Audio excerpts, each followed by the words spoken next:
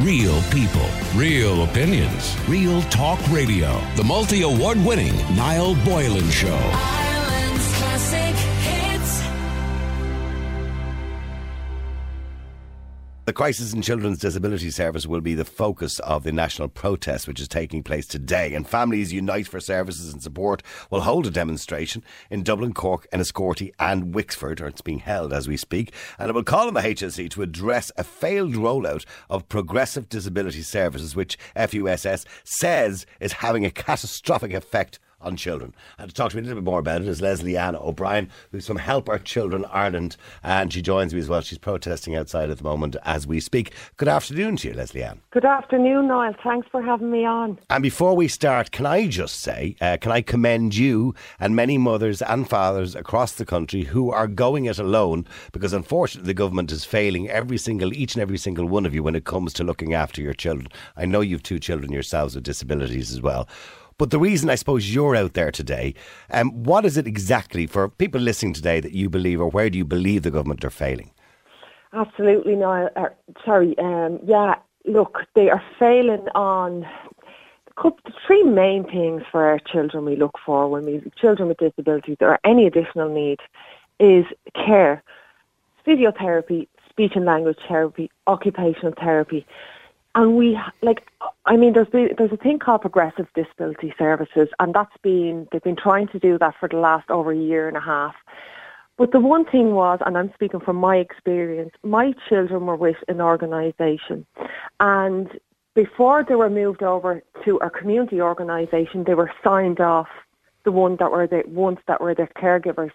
Now, who in the right mind thought this up inside Leinster House to say, right, fair enough, we're moving on to progressive disability services, but let's sign them off everywhere first and then wait for clinicians and therapists to come along. My son has not had an ounce of physiotherapy in a year and a half. Oh my! Because there's nobody for him in this new clinic. Now, to clarify, your son has cerebral palsy. My son has cerebral palsy, yeah. And he is 11 now. Yeah. He's diagnosed at 7. He spent 7 years of his little life waiting on waiting lists to be diagnosed with this diagnosis. Yeah. So he's sent all around the houses for all this, but that's another story. But as you said, the physiotherapy that he gets is essential for his well-being. It's essential, absolutely. Yeah. Absolutely. I mean, he has regressed so much during COVID, and we all know every child has. But everything is back up and running. They've decided to change everything now, and they cannot find enough therapists, enough clinicians to basically run these clinics. And I just don't understand. Maybe they should have just left it as it was until they reduced the waiting list significantly before they started to change anything. Well, there was 2 things in that sense that you said, which was talking about the waiting list. Now, you're also calling for an immediate outsourcing of assessments to tackle the assessment of need, or the AON wait list, which is basically those who need to be prioritised. And that goes hand in hand, of course, with a commitment or a time frame for the return of all therapists to special schools. So are we still missing a lot of therapists in special schools due to COVID? Is there still people who are not back in work yet, or who are not catching up on the waiting lists? A lot of them have gone to the private sector, because they feel themselves that to work within the HSE is a toxic environment, and it's too paper heavy for them. They're met with constantly with angry parents all the time. They don't want to do it, and you know what? It serves them better to work in the private sector, because they do their job, and at the end of the day, they're done. Whereas within the HSE, they don't want it. They've moved countries. Move across to Australia. We have very few of them because they won't work in the toxic HSE environment. No, well, the HSE has certainly come across a lot of criticism. I know Anne Rabbitt was almost blocked out of getting information from the HSE over the last few weeks. Now, Anne is supposed to come back into us again very shortly in relation to a catch-up. We spoke to her here in the studio about 6 weeks ago, in relation to the services that should be available. Now, of course, at that time, there was the whole story about CAMS as well and what was going on there. Yeah. But in relation to the services for your child, now, okay, so the other things that you're demanding as well is, you've called for the issue of access to personalised budgets for respite care to be addressed. Now, are you getting respite? How much are you meant to get, and what are you actually getting? We don't get respite care in our house because our children obviously, aren't as severe as other. Well, that's what we're told. Yeah. And to basically put a severity kind of level on children, I think it's an absolute disgrace. Anyway, I was given a few hours of home support, and because there was nobody available to come in the morning time, because my daughter, Sienna, who's 4, who has cerebral palsy also, she was starting play school, and they had nobody to give me in the afternoon to come and give me that 2 hours that I need to spend with my other children, because Sienna has 4 siblings, and we're not given that. We're not given respite care, and there's so many children. And by the way, respite is really important for those who think, respite care is just an excuse for someone else to look after your kids. It's not. No. It's for you to also focus on your other children too. Our other children. Which is really important, because I remember, talking to somebody in relation to this, and she had a child who needed 24-hour care. Now, obviously in a much more difficult situation than yourself. But she said she had 3 other children, and she felt throughout the child's life, sadly he passed away when he was 17 or 18 years of age, but throughout his life she felt like, she said, I felt so bad because I actually neglected my other children. Yeah. And I never wanted to do that. And this is the thing, Niall. We also took our daughter over to the US in November. We spent the whole year fundraising. And we said, myself, my partner and Sienna spent 5 weeks in the US. And my mother looked after the 4 children. And I had this overwhelming feeling of guilt and everything else that comes with that, because we had left them for the 5 weeks. And that should be the furthest away from the way you should be feeling, because what you're doing is the most selfless thing in the world, which is, giving your time up for your daughter. Yeah. Yeah. And that's what we did, and we did this because we knew there was nothing for Sienna in this country. Sienna was left in a wheelchair. She would have been left in a wheelchair for the rest of her life. I did my research. I was thinking outside the box. We fundraised money. We brought her to an amazing surgeon in America who did a specific operation, freed up all her muscles, and built her body back up again for the extra 4 weeks we were there. And now she can walk. Now she does not have to rely on adult services. Isn't that wonderful, isn't it?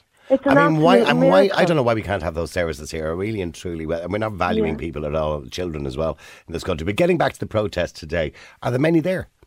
There was absolutely loads there. There were so many mothers and fathers there holding up pictures of their children. They came with empty buggies, basically to show government that our children are invisible. So many parents, fathers spoke, with tears in their eyes. Mm-hmm. I know one father spoke and he said, what is going to happen to my child when I die? And it was so powerful, because that's what we're worried about. Who will help them? There's also talking about young adults being put into nursing homes and put in a nappy because when their family die. That's not what we want for our children. Let's set them up now for a better future so they don't have to rely heavily on adult services. And that's all we're asking for. Yeah, I'm looking at some of the photograph here. There's one person holding up a banner. My boys are failed and neglected by the state, by the HSE, should I say. And then I'm assuming you're in some of these photographs, by the way. I probably am. I'm in the background of everywhere. And somebody else, a big banner there, the HSE, a neglectful parent, no accountability, 3.5 million on children's disability, 1.2 million on legal costs since 2018. 79% receiving no services. I see that those posters certainly bring it home to everybody who's looking at them, and people exactly know exactly what you're looking for. But getting back just briefly to the schools, by the way, in relation to the schools, in relation to SNAs and services that are available in the schools, where are we now at that? Do you think, are we back to where we were pre-COVID, or are we close to it? We were kind of back to where we were pre-COVID and then some, you know what I mean? Because what's happening is SNAs, I'm sure an awful lot of SNAs have left because the workload is too much for them. There's children with needs that are thrown into a unit in the schools and just contained in classrooms. They're not being given the education they deserve. There's parents fighting for school places for children that will meet their needs, not just thrown into a classroom and just being kind of looked after for the day. They don't want babysitters. They want adequate places for their children, and there's parents up and down the country fighting the education system for their child. And to be quite honest with you, they're looking for access for my daughter. She's starting junior infants this year, and when they put in an application for an SNA, we're not guaranteed she has an SNA.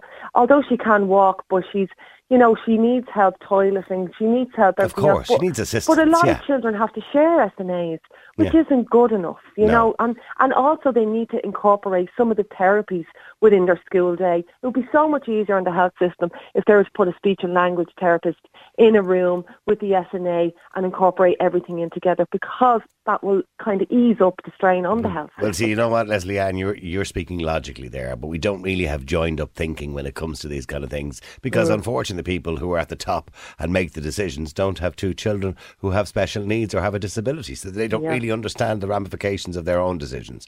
But look, absolutely. You guys are doing a wonderful job. I hope you get everything that you're looking for, and I know there's a lot of different organisations are involved in this, including National Autism Charity, As I Am are out there as well, Inclusion Ireland, Family Carers Ireland, they're all out there today, and I hope you get lots of support. Are you still all there, by the way? We are in Boswell's having a coffee, drying ourselves off because we got absolutely saturated. I know, it's pissing outside. We're hanging our jackets on the back, our coats on the back of the spires and rads and everything. God love them. I'm sorry to hear that, Lesley Ann. Been a little bit of a washout, but however, you've made a point. Look, we made our point, and we'll come back next week if we have to. And Lesley Ann, I shall mention your name and raise your issues with Anne Rabbit when we have her back on the air in a couple of weeks' time. All right, brilliant. Thanks so much, Niall. All right, thank you very much indeed. Bye now. All right, there you go. Lesley Ann O'Brien, Help Our Children Ireland protest crisis in children's disability services out there protesting today. And fair play to people, that's what it's about, isn't it? You get up, you stand up for your rights and for your children's rights. Wonderful woman. Real people, real opinions, real talk radio. The multi-award winning Niall Boylan Show.